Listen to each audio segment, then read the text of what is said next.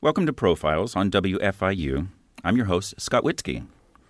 On Profiles, we talk to notable artists, scholars, and writers to get to know the stories behind their work. Today we're talking to Ray E. Boomhour. Ray is currently Interim Senior Director of the Indiana Historical Society Press, where he also serves as editor of the quarterly popular history magazine Traces of Indiana and Midwestern History. Boomhour graduated from Indiana University with a degree in journalism and political science, and he received his master's degree from Indiana University as well in U.S. history. He's worked in public relations at the Indiana State Museum and as a reporter for the Rensselaer Republican and the Anderson Herald. He's also the author of The Sword and the Pen, A Life of Lew Wallace. He's also published biographies of other notable Hoosiers, including Ernie Pyle, Gus Grissom, May Wright Sewell. Boomhour has received the Hoosier Historian Award from the Indiana Historical Society and was the winner of the Regional Author Award in the annual Eugene and Marilyn Glick Indiana Authors Awards. Ray, thanks for joining us. Glad to be here, Scott. I know that Lew Wallace is this fascinating person that the more I learn about him, the more I'm just impressed by the things he has done. He's one of the most colorful and important figures in Indiana history, and yet when you ask people who was Lew Wallace, they respond, Lew who? If you were to look at Lew Wallace's resume, what are some of the things that you might put on the things of why he's a significant Hoosier? I like to refer to Lew Wallace as the quintessential 19th century man. He's kind of Indiana's Renaissance man as well, because he did a number of things in his lifetime and did them all well and with panache. He was, of course, a lawyer, a writer, a Civil War general, a diplomat, and in all of these careers that he had an overwhelming self-confidence that sometimes came back to affect him negatively in these endeavors. But he had supreme self-confidence in himself, and it stood him in good stead throughout his life. He made a lot of major contributions and was on the scene during some of the great aspects of American history and contributed to that history. In your writing of your biography of Lew Wallace, who was your intended audience? Well, The Sword and the Pen, A Life of Lew Wallace was part of the Indiana Historical Society's youth biography series. In fact, it was the first book in that series. It's now up to 11 volumes. And in that series, what we try to do is to reach a younger audience of middle school to high school age to get Indiana history and stories about notable Hoosiers in their hands. And so to do that, they're geared toward that age group as far as the writing style is, more like a newspaper style, shorter paragraphs, punchier writing, and they're also very well illustrated. And we found that people of all ages, though, really like these books because they're short, sweet, to the point about a person's career. They're not like what I call doorstopper biographies, 1,000-pagers that you could use as doorstops, but gives you all the critical information you need about a particular figure of our state's past. Yeah, I think it's a fascinating book. It is a very easy read, but it's so informative. The pictures make it so interesting. Right. So when was Lew Wallace born, and what was his family life like? He was born in 1827 in Brookville, Indiana. His family life was a bit confusing at times. His father, David Wallace, was a graduate of the U.S. Military Academy at West Point, taught mathematics there for a while, but decided not to make it his career, came back to Brookville, studied law, and became a lawyer, opened a practice there. Lew was the second of four sons born to Esther and David Wallace. And David decided to strike out and become partners in business with his brother in Covington, which was right across the state on the western border of near Illinois. And on the way there, traveling by carriage, horse and carriage, Lew and his brother suffered from scarlet fever. And although Lew survived, his brother John died on that journey. And in Covington, Lew really became one with the outdoors. He was kind of an early version of Tom Sawyer. Loved playing in the woods, hunting with his dog, fishing on the Wabash River, which kind of became his front yard, and did not particularly liked going to school and being stuck inside a classroom, which really upset his mother and his father, who both really thought education was the key to a good life down the road. But Lou was kind of an incorrigible young man and resisted their efforts to better himself through the schoolroom. Mm-hmm.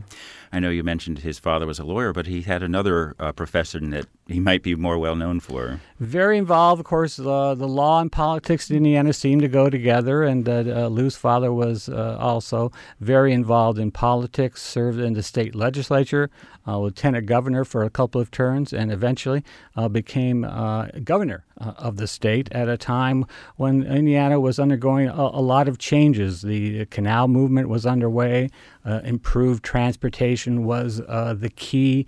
There was a big mammoth Internal Improvements Act undertaken by the state government. Unfortunately, there was a financial panic, and it really ruined all the plans that the state had at that time. And unfortunately, David Wallace kind of was a victim of that, forces outside of his control.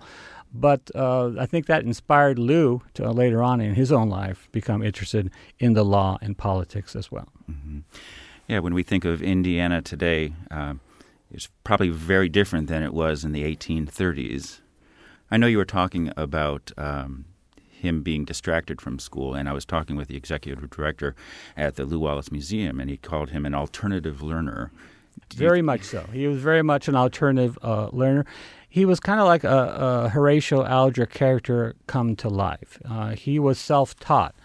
He did have quite an influential teacher when his father sent him for a year to a school in Centerville, Indiana, a Professor Samuel K. Hauschauer, who was very influential, even got Lou to learn mathematics, which no one had been able to do before. But he recognized that the young Lou had a writing ability. Lou loved to read, and that's one of the ways that his mother was able to keep him in some control. She would give him books on the exploits of the great Scottish William Wallace and Robert the Bruce, and those exciting adventure tales really inspired him. I think gave him his romantic notion of what battle might be like. And so this Samuel K. Hauschauer really saw that Lou had an ability with the written word and encouraged him in that. I think that's what led him on later on to his own writing career. And there's one little lesson that the professor gave him that he kept throughout his life, and that everything in writing should be geared toward clearness of expression, everything. And that's what Lou tried to do in his own writing. So he said he was a lawyer. You mentioned that Lou himself was a lawyer. He did a lot of reading and writing, and his dad went to West Point. We know that Lou was a soldier. Was he inspired as a kid to want to follow in his father's footsteps? He was very inspired by his father's time at West Point. When he was in Covington, there was a great to-do about a potential Indian uprising. The Black Hawk War is known as. And so David Wallace, with his career at West Point, was given command of a kind of a ragtag local militia. But he was on horseback trying to inspire these troops. And Lou remembered seeing that, remembered seeing his father's old uniform hanging in their home with its bullet buttons. And that really inspired him, I think, a love of soldiering. So he read all he could about it. Did not go to West Point, did not follow in his father's footsteps, but really was very inspired by his father's time at the academy. Mm-hmm. And what were some of the significant experiences that Lou had in the early portion of his military career? Well, Lou was a wayward youth, as I said, and his father, at the age of 16, finally had enough with his young son. Called him into his office, said, piled all the bills he had in his desk for his schooling. He said, I've considered this money wasted. I've done all I can. You're on your own. So we kind of threw Lou out into the world, and this was not really something that Lou was surprised by. And in fact, he was very grateful to his father to kind of give him that kick, that encouragement that he needed to go out and earn his own way. He found a job at the Marion County Clerk's office in Indianapolis, copying records, and earned a living that way. And was very involved in organizing a young group of people who were also interested in military matters into a kind of little militia called the Marion Rifles. There was another older band out already organized that kind of looked down on Lew and this young group he had organized. But they kind of routed them during this one reenactment of I think it was either 1812 or American Revolution battle, and really got a lot of attention through that. And read all he could about military matters. Read a book by Winfield Scott, one of the great American generals, and about military tactics. And so he was well versed in the military arts, more so than a lot of people were during that time without a career at West Point. Mm-hmm. So tell me a little bit about Wallace's service. I know at Forts Henry and Fort Donelson. Right. He, of course, when the Civil War broke out, was called by an old friend of his, Oliver P. Morton, who was governor at that time, to come to Indianapolis and raise the required amount of regiments called for by President Abraham Lincoln. And so Wallace served as adjutant general and agreed to be in that post if Morton would give him command of his own regiment. And so Morton agreed to that. Wallace was very enthusiastic, very well organized, and got together twice the number of required regiments for Indiana's quota for Abraham Lincoln. And so was given command of 11th Indiana Volunteer Infantry Regiment. And early on in the war, they were sent out east near Harper's Ferry, in Maryland near the border of Virginia. And there's a small town there called Romney, Virginia. And Lew and the 11th Indiana were there to guard a vital railroad line. But he heard that there were a small number of troops, of Confederate rebels, in Romney. And he organized a raid on Romney and quickly routed the rebels from their position. And this was, not a major victory on the battlefield, but early on in the war, there were not a lot of Union victories to celebrate. And so even President Lincoln was impressed by this young colonel from Indiana and called it the splendid raid on Rodney. There were a lot of artists who came to draw and sketch Lew and his officers from the 11th Indiana, and they were featured in newspapers and magazines across the country. So he won some early fame early on in the war, and continued to rise in the ranks, served under General Ulysses S. Grant in his campaigns in Tennessee against Fort Henry and Fort Donelson. And Lew played a very major role in helping ensure that the battle to capture Fort Henry was won. He was in command of the kind of the middle part of the battle. And when it looked like there were going to be a Confederate breakthrough on the right, supplied troops steadied the line and really made sure that Fort Henry was finally captured by the Union forces. So early on, everything seemed to be coming up roses for this young military Hoosier. I know he has that great quote that I never heard music as fascinating and grand as that of battle. That's obviously something when you're going well, it's a grand and wonderful piece of music. A little bit of popular reference for people who follow sports and soccer. I know the 11th Indiana, the soccer team in Indianapolis is named after the Indy 11. That's right. 11th Indiana is famous in Civil War history. A Zouave regiment. They were more. People seem to think when they think of the Civil War of soldiers, standing up in a long line, firing their rifles at the enemy. But the Zouave regiment was kind of trained in commando-style tactics. Looking for cover, firing from behind cover, crawling around the ground. Not answering to shouts of orders, but bugle calls over the din of battle. And so there was a very dashing regiment. It got a lot of attention from the press, and Lew Wallace got a lot of attention himself. You're listening to Profiles on WFIU. I'm Scott Witzke, and our guest today is Lew Wallace scholar and Indiana historian Ray Boomhour. So we were talking about the success that Lew Wallace had in the battlefield. Did he get any praise or any promotions from that? Yes, he did. Promotion came quickly for the young colonel. He, at the age of 34, all the way to the rank of major general in the Union Army, and was the youngest person to achieve that rank. And it looked like he had finally achieved his goal, which was, he said early on in his life, my noblest dream of life has been one of fame. And it seems like he had won the fame on the battlefield. And he wrote back to his wife, Susan, who was always a very important person in his life, and there's a lot of letters back and forth from Lou to Susan during the war, that he found out that on the battlefield and when everything was going on, all this commotion, that he could think and could keep a cool head. And that's what led him to his eventual rank of Major General. For that alternative learner that put into a different context, you're able to think more clearly. I think people who suffer from ADD or other things can really learn some lessons from him. So what was his next battle that he went into? Unfortunately, the next battle he went into was Shiloh, which played a major role on Lou's life throughout the rest of his career. Shiloh was one of the bloodiest battles up to that point in the Civil War. Grant and his forces were encamped along the Tennessee River, thinking it would be an easy path to capture Corinth, Mississippi. And unbeknownst to them, there were 40,000 Confederate troops under General Albert Johnston ready to spring on their camp. And they were totally unaware that this force was there and ready to spring this surprise on them.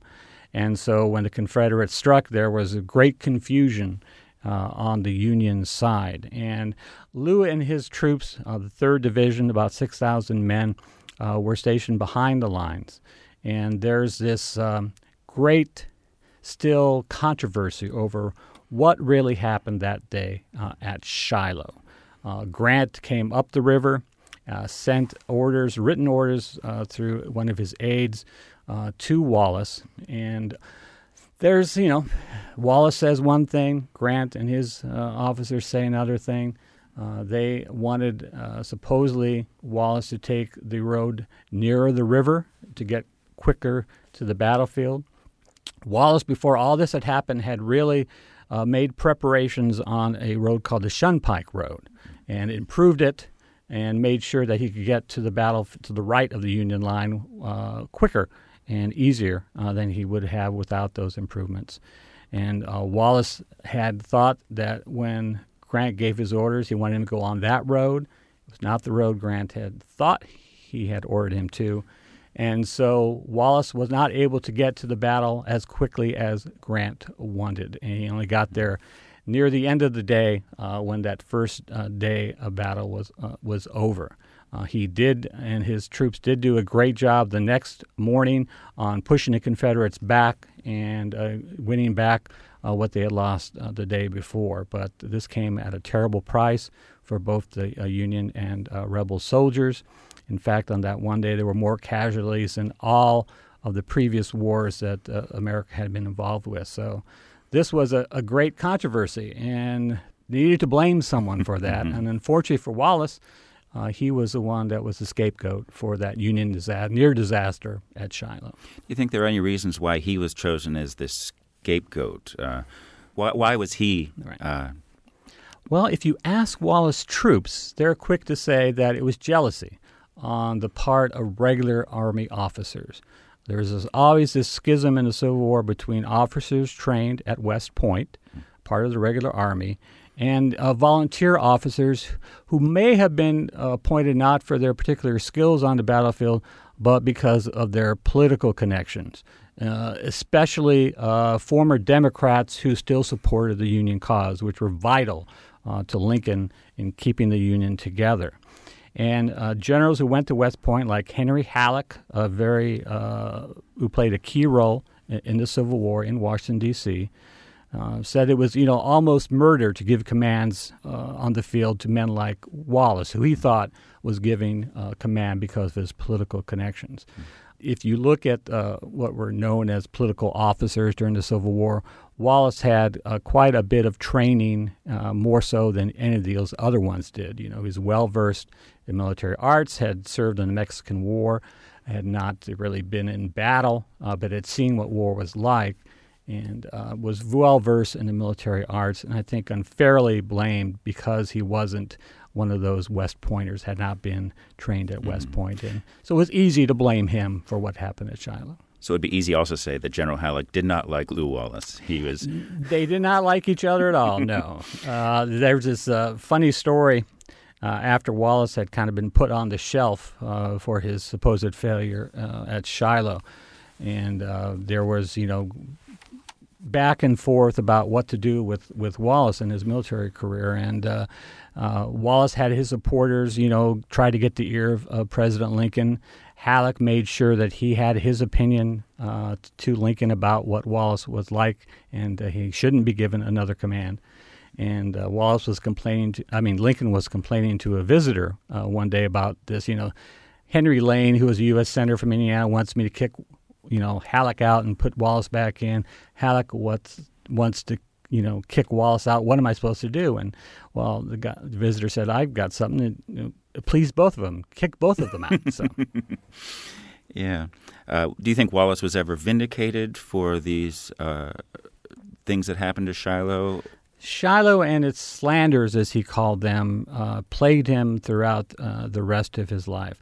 I think most military experts and Civil War historians realize now that Wallace did not panic. He did not. There was really confusion about what the orders really were, and so he's really not blamed for what happened at Shiloh. Even if he'd gotten there, I think earlier, it wouldn't have made a difference. They'd still have to wait for reinforcements from Don Carlos Buell's forces to win the day the next day. However, at the end of his life, in a footnote in his memoirs, General Grant, who kind of also blamed Wallace, finally gotten a letter from another general who was killed on the battlefield, a Union general, also named Wallace, W.H.L. Wallace. And his wife had found this letter from Lew Wallace saying that, I'm going to improve this road so they're easier back and forth in case reinforcements are needed. And that letter, once Grant saw it, he realized that, Lew Wallace was telling the truth all these years. He really thought that he was supposed to go on that one road. And so in a footnote in his famous memoirs, Grant finally vindicates Wallace. But it still gnawed at Lew until his dying day, those slanders of Shiloh. He said, if I were guilty, it wouldn't weigh on me so much, but because I'm innocent, it really weighs on my mind. So he stayed a general, or what happened to him after Shiloh? After Shiloh, he was kind of put on the shelf for a time. Confederate forces at one point were threatening to overtake Cincinnati, Ohio, a key Union town community. And so Wallace was sent to kind of rally the citizens there to prepare defenses. Did a great job of that, really forestalled a Confederate takeover of the city. Henry Heath, who was one of the rebel commanders, had said that he probably wouldn't have stayed in Cincinnati, but might have, had asked for ransom or, and really played havoc with the community if he'd been able to invade. But he was put off by these massive defenses that Wallace had erected and forestalled any attack on Cincinnati. Later on, in 1864, Lincoln relented and gave Wallace command of the Middle Department, which is most of Maryland and Delaware on the East Coast. Of course, Maryland, a border state, very key state in the Union cause. And that's where he really made his grandest stand at the Battle of Monocacy. Confederate force under Jubal Early was sent by Robert E. Lee on an invasion of the Shenandoah Valley, really to try to relieve pressure that Grant was putting on him outside of Richmond, Virginia, the Confederate capital. There's controversy over, did Lee really want him to try to go for Washington, D.C. or not, or just kind of raise some havoc and relieve the pressure on him. But once Early made it through the Shenandoah Valley, defeated 2 Union generals in the process, the way seemed open to Washington, D.C. And an attack there, where it was not a lot of troops defending Washington at that time. And Wallace recognized what was going on and made a valiant stand at the Battle of Monocacy. Lasted more than 6 hours most of the day, repulsed a number of Confederate charges.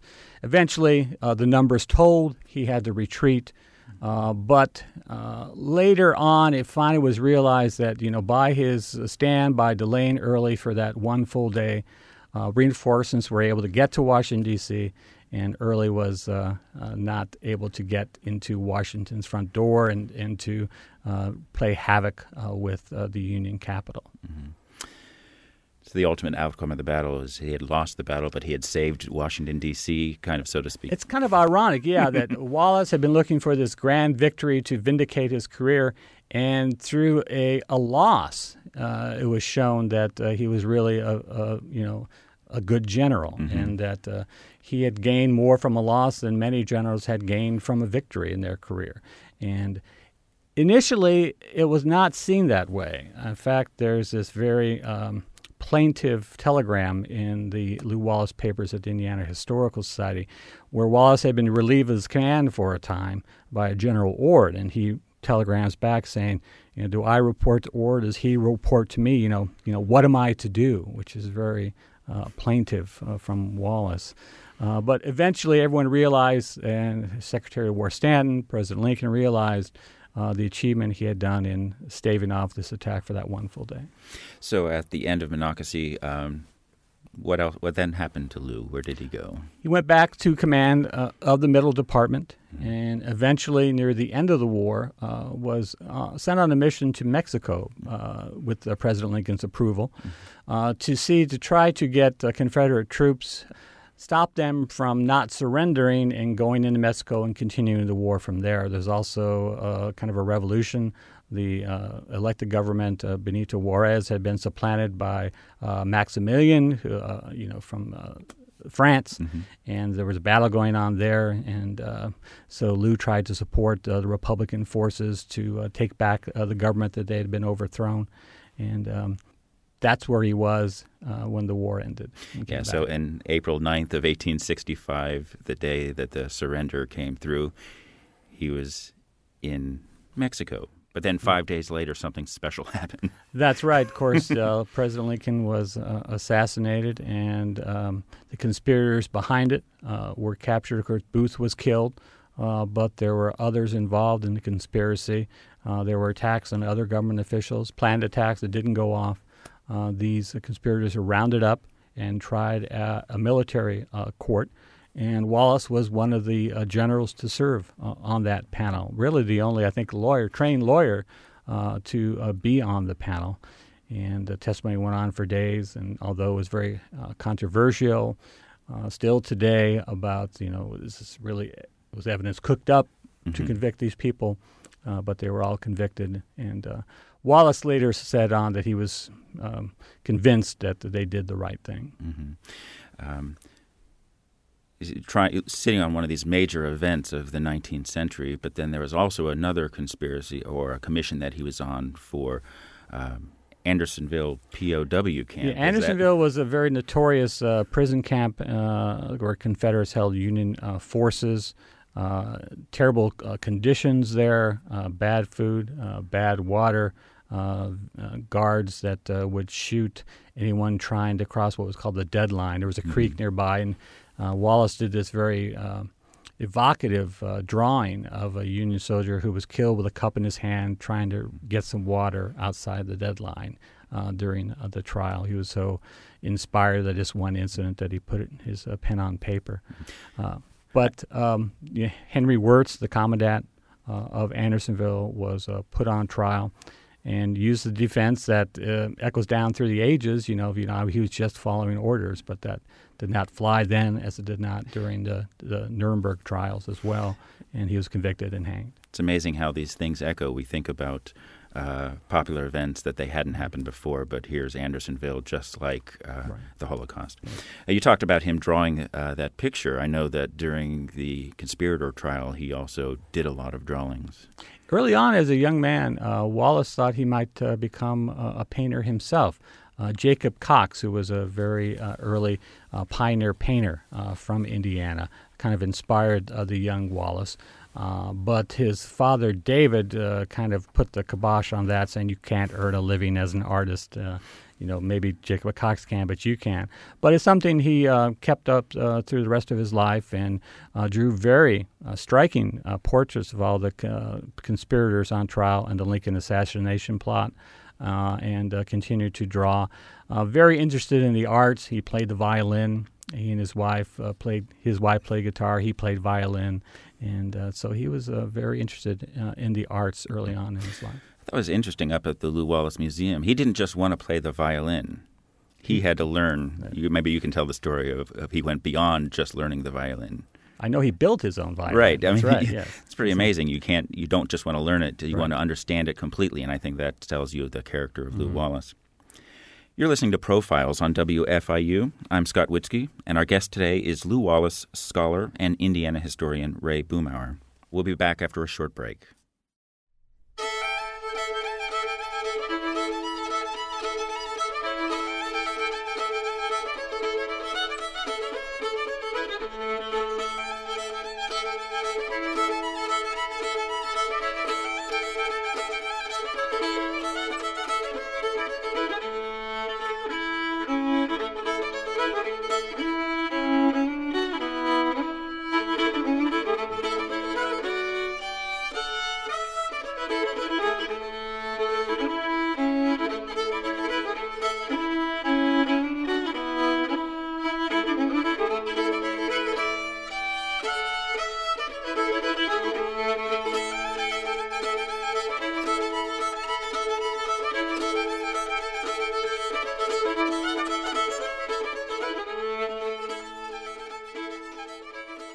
So we're talking about him as a general, but Lew Wallace is probably better known as an author. That's where you talked about wanting to become famous. He became ultimately famous as an author. Through his writing, that's right. Ben-Hur wasn't his first book. He had written an earlier book. Can you tell me a little bit about his first foray into writing? Early on in his career as a clerk in Marion County clerk's office, Wallace found at the end of the day that books couldn't give him relief from doing all this tedious work in the office, and he needs something else, and turned to writing, and was inspired by a book he read on the history of the Spanish conquistadors against the Aztec Empire in Mexico. And that really set him off to kind of write a historical fictional account of that historic event. And he worked on this book for 30 years, going to it back and forth from his other endeavors. Wallace had the ability, which is key, I think, in any writer, is he could leave off, go away, come back, and take off right from where he had ended. He had that great ability that any writer needs. And so he's able to do that. And finally, in 1873, The Fair God was published. It met with modest success. Most of the critics were unfavorable toward the book because historical fiction had become passé at that time. It got great reviews in England, which really was impressed by Wallace's historical accuracy. He did a lot of research for this book, read a lot about the event and the history of that time period. It almost ruined his law practice. Lew and the law never went together very well. He later on called it that most detestable of occupations. He said the law worried me and I worried the law. But at that time, reading novels was not something that men did. It was something that women did. And there were some ministers who thought of it as sinful to read that. You should just read the Bible instead. So when Wallace's book, The Fair God, came out, it almost ruined his law practice because whenever he was in a court case, the opposing counsel would bring up, well, what does this guy know? He wrote a book, and all the farmers and merchantmen on the jury would laugh, and Wallace said it almost ruined his career. I know he says he might as well have gone into court dressed like a circus clown. That's right. Exactly. We know that he wrote Ben-Hur. What influenced him to write such a great novel? Well, in the 1870s, he had done research for what he thought would be a magazine article about the story of the wise men. And he had researched it and did research at the Library of Congress on the East Coast and libraries. Came back home and kind of put it aside for a while. And in 1876, he was on his way to a union, kind of reunion in Indianapolis, and taking the train from Crawfordsville to Indianapolis, and happened upon a fellow Union veteran, Robert Ingersoll, who was a very well-known religious skeptic, agnostic, a great orator, loved to go into communities and talk about his beliefs. And people, even those who opposed him, loved going to hear him talk as such a spellbinding preacher. Preacher, if you call him that. He's not really a preacher. But on the train, they got into a discussion about religion, God, Jesus Christ. And Wallace had not been, very firm in his religious beliefs, was not a member of any one church and didn't really know what he thought about it. But this got him to thinking, and he decided, to do more research on this. And that's kind of the germ, the idea behind Ben-Hur. There are others who say that that character came to him even before that. But he wanted to write about Christ's life. He had this magazine article already about the wise men coming to give the gifts at Jesus' birth. He thought to end the book at the crucifixion, but in between, how do you tell this story? He didn't think that ministers and religious leaders at that time would take to someone writing about Christ himself in a fictional context. So he came up with this Jewish kind of young prince, Ben-Hur, and told the story of Christ through what Ben-Hur went through and his journey, against the Roman occupiers, and his best friend Messala, who later, betrays him, and his journey from betrayal to revenge to compassion at the end. And so he finally finished this book when he was governor of the New Mexico Territory. After the end of a long day dealing with all the problems involved in being a territorial governor, including Billy the Kid and many others, he would retire to the small office and continue to work on his book. And finally, in 1880, finished it. Harper and Brothers agreed to publish it, and it was published that year in 1880. Sales were mixed at first. But this is one of those books that word of mouth more than critical reviews inspired sales. People were just inspired by this tale. And those who had never read a novel before loved it. In fact, Wallace sent one of these books to General Grant, who hadn't read a book in 10 years, but he stayed up all night to read Ben-Hur. And so it became a grand commercial success for Wallace then and later on in life. So you say he was not particularly of faith when he wrote it, but at the end of writing it, had anything changed? I think, yes, he became much more a believer. I don't think he ever really, picked one, church to attend, but I think that experience in writing about that time period and about Christ made him a real believer. Finally, in the end. One of the things I think is interesting here on the Indiana University campus, we have the Lilly Library, and they have the handwritten manuscript written in purple ink. Purple ink, yes. Why purple ink? It was. I think it was for Lent. He finished it near Lent and decided that he would write it in purple ink. And the Harper and Brother editor said it was the most beautiful manuscript they'd ever received, and they were impressed by it. A little leery about a book with Christ as a character. But he broke new ground with this book. It really got people of all ages and all sexes to finally read a novel. Even ministers, before their congregations would tell them, this is a book you need to read, and broke the logjam that made novels acceptable for the general populace. So Lou was a groundbreaker in that respect as well. Yeah, I know that the manuscript was incomplete for 80 years. There were 27 leaves of the manuscript that were missing, and they were not returned until 1960 at the dedication of the Lilly Library here in Bloomington. So a great story, a local story here. So you mentioned a little earlier about Billy the Kid and his time in the New Mexico Territory. What was his experiences like in the Wild West? Very wild. It was the Wild West at that time period. Wallace had served the Republican cause well in the 1876 disputed election between Rutherford B. Hayes and Samuel Tilden. and had, for his work on behalf of the Republican Party, Hayes promoted him as the new territorial governor of New Mexico. Went out to Santa Fe on a very rough journey, of course not good roads at that time period. And there was essentially a mini war brewing in the New Mexico territory, particularly in Lincoln County, this huge territory, this huge county that's part of New Mexico. And it was a war between businessmen, trying to win influence and money, and they hired gunmen on both sides, and one of these was William Bonney, who later became famous as Billy the Kid.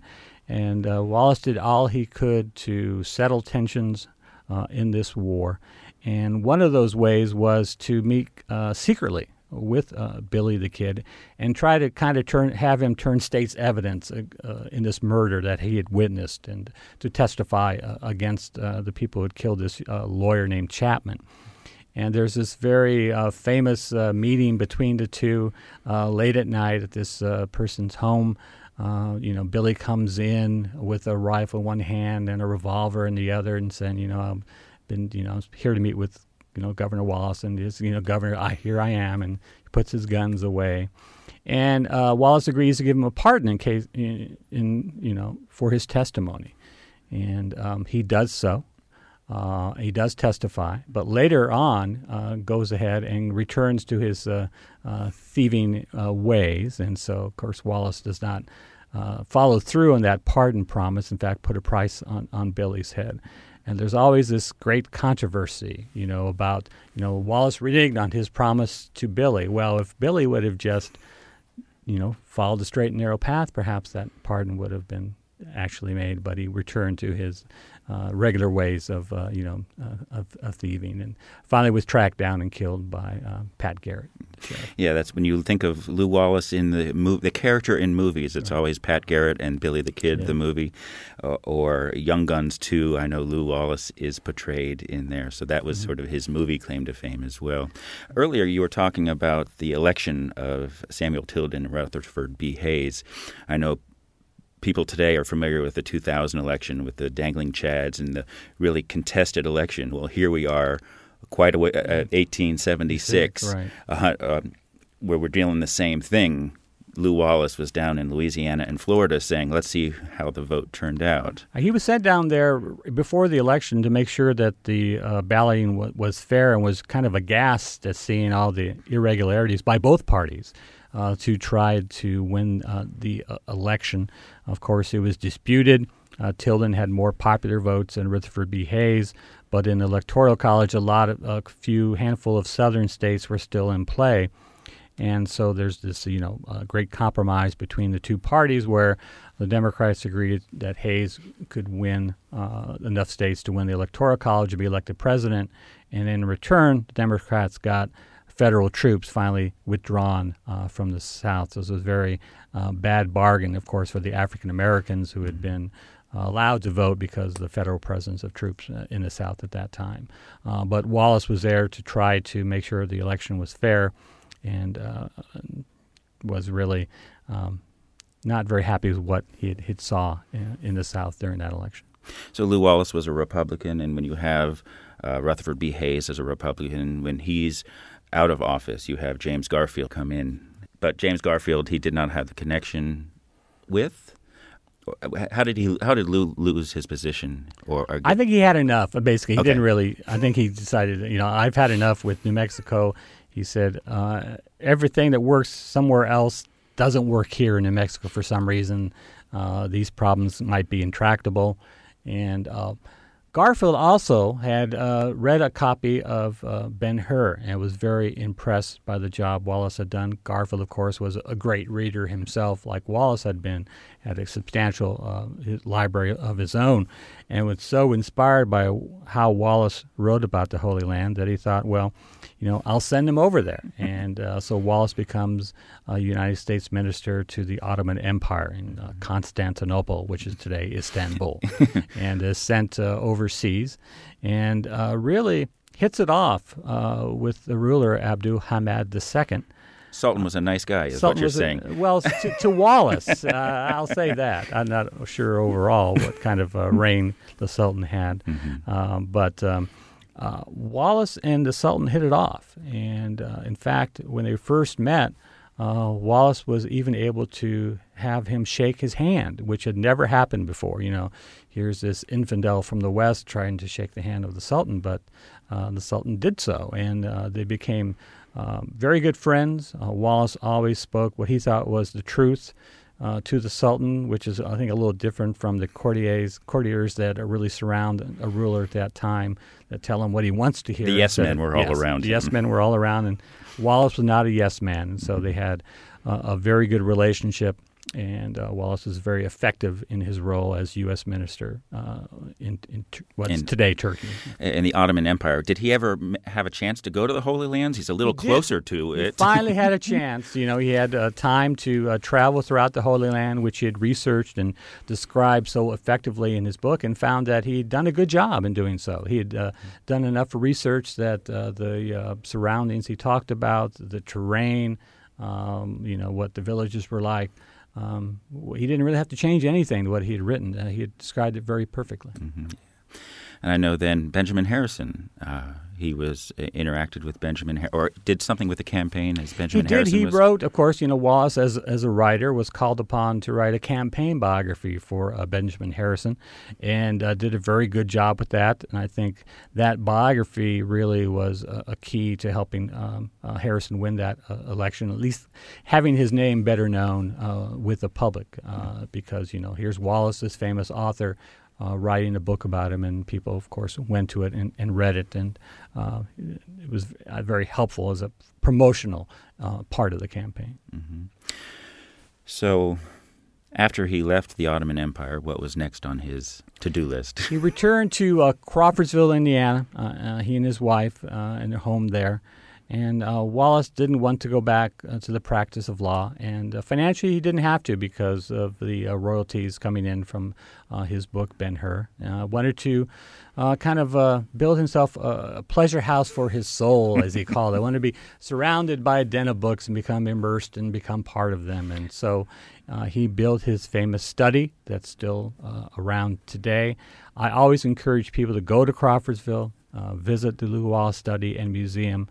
You can see what one bestseller can do for a writer, because this is not his home. This is just his study where he where he went to write and read. And it's an impressive facility. Kind of the ultimate man cave, if I had to describe Indeed, it. That's exactly right.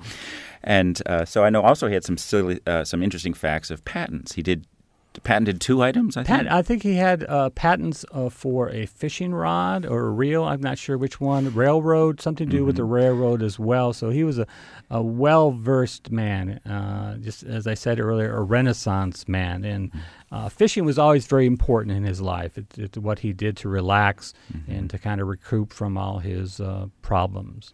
I know they talk about going to the Kankakee Marsh and a lot of those areas. You're listening to Profiles on WFIU. I'm Scott Witzke, and our guest today is Lew Wallace scholar and Indiana historian Ray Boomhour.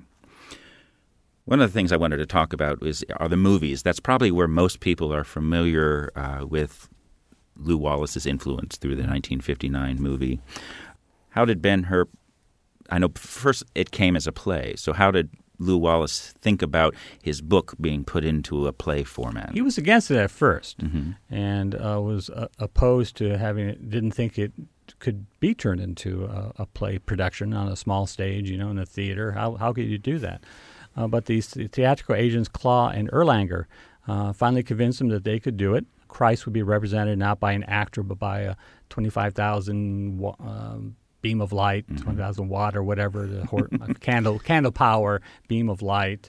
They were able to put turntables on the stage with scenery in the background, and actual horses for the chariot race could be run on the stage. And so Wallace had seen all these elaborate sets and painted backdrops for this production. He said, my God, how did I put all this into action? What happened?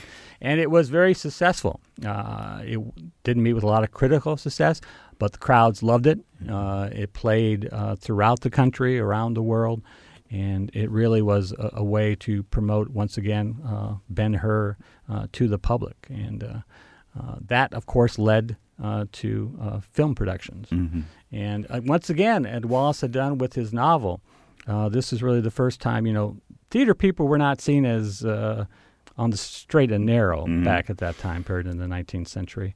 And Wallace and the production of Ben-Hur, people in the public, again, encouraged their congregations to go see the play because it involved Jesus Christ. And so that opened up that to the popular audience once again, as he had done with the novel.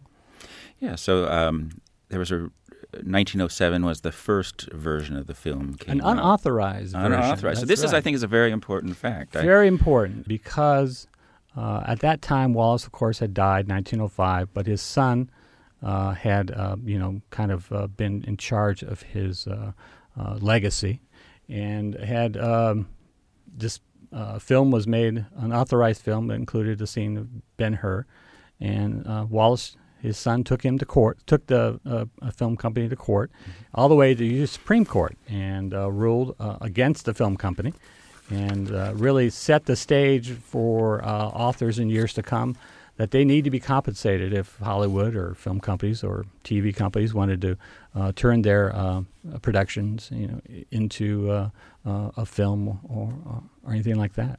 Really on the forefront of intellectual property rights. That's right, It's early on. And I know that they felt that the moving pictures were, there's a quote of wretched exhibitions utterly unworthy of dignified considerations. Indeed. But there was one movie that changed all that for him. The Birth of a Nation changed D.W. Griffith. Once that Wallace's son saw that, he realized that there might be something to turning Ben-Hur into a movie. And MGM was able to get the rights from Claw and Erlanger and the Wallace estate. So a spectacle. In 1925, there's this spectacular silent film version of Ben-Hur with Francis Bushman and Ramon Navarro, the two actors playing Messala and Ben-Hur. There's this classic filming of the chariot race. Really impressive scenes of the sea battle with the pirates and the Roman ships as well. And there's always this controversy. A lot of people talk about the chariot race. Was anyone killed? Well, the stuntmen there were a lot of horses killed. This is before there were any societies for prevention of cruelty to animals. But in the sea battle, there's always the rumors that some extras actually drowned because they couldn't swim and didn't know that the ship would be rammed like it was, and that 3 sets of clothes were left behind at the end of the day. That the extras didn't come back to change out of their costumes. And then I read something that later on there are 3 extras dressed in these costumes from the film came back wanting their clothes and to be paid for that day. So you really don't know if they actually died in that sea battle or not. We also learn about how much money there was in the licensing of these performances. I know that Henry asked for $1 million in rights. He didn't get that. $600,000, though, was in 1925. 1925 was not bad for the time period. And I also think about the merchandising. Maybe today we think of George Lucas putting out Star Wars figures. Ben-Hur was a merchandising juggernaut, I would say. Insurance companies named after it, products, that were named Ben-Hur. It was really a cultural phenomenon at the time. And then I know that they say the 1925 version is the most expensive silent film ever made. Also very truer to the book itself than the 1959 version. So. And a lot of stars. I was reading about apparently MGM made it a holiday or Right. I think Mary Pickford and Douglas Fairbanks, I don't know if it's Douglas Fairbanks Sr. or Jr., were actually extras in the crowd singing at the chariot race. And so all of Hollywood seemed to be excited about this movie version of Ben-Hur. And then we come to the 1959 version that I think most people are familiar with.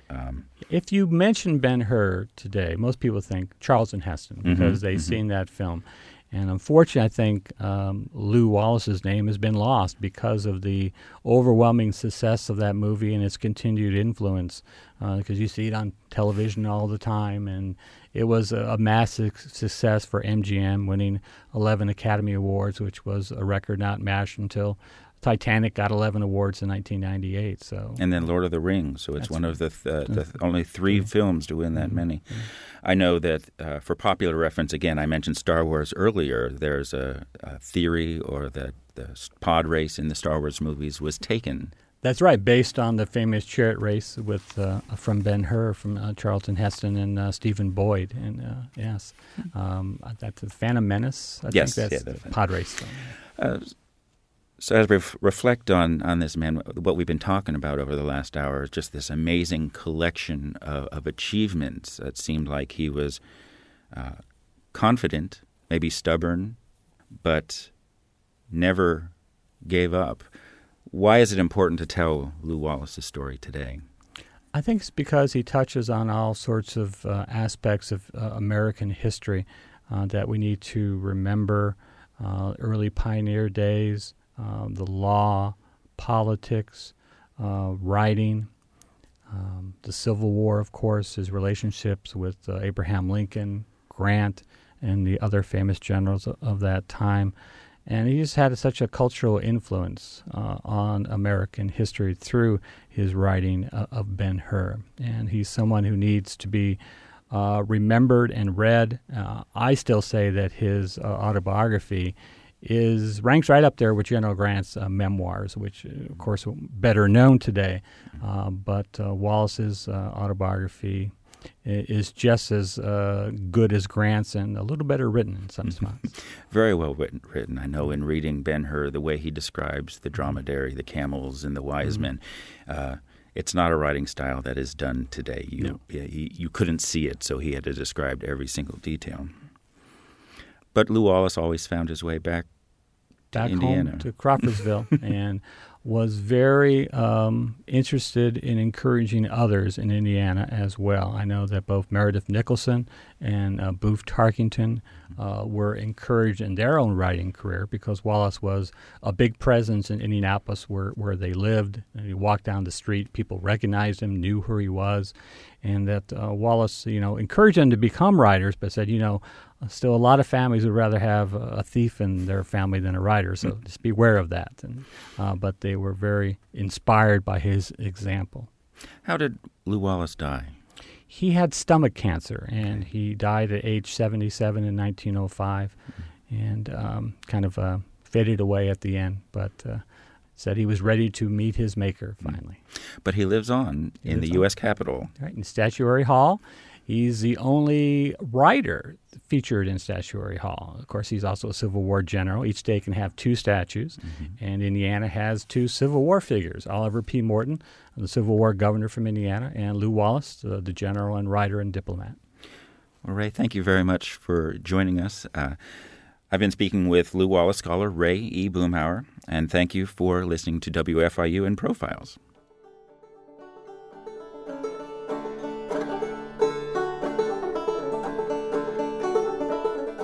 Copies of this or other programs can be obtained by calling 812-855-1357. Information about Profiles, including archives of past shows, can be found at our website, wfiu.org. Profiles is a production of WFIU and comes from the studios of Indiana University. The studio engineer and radio audio director is Michael Paskash. Please join us again for the next edition of Profiles.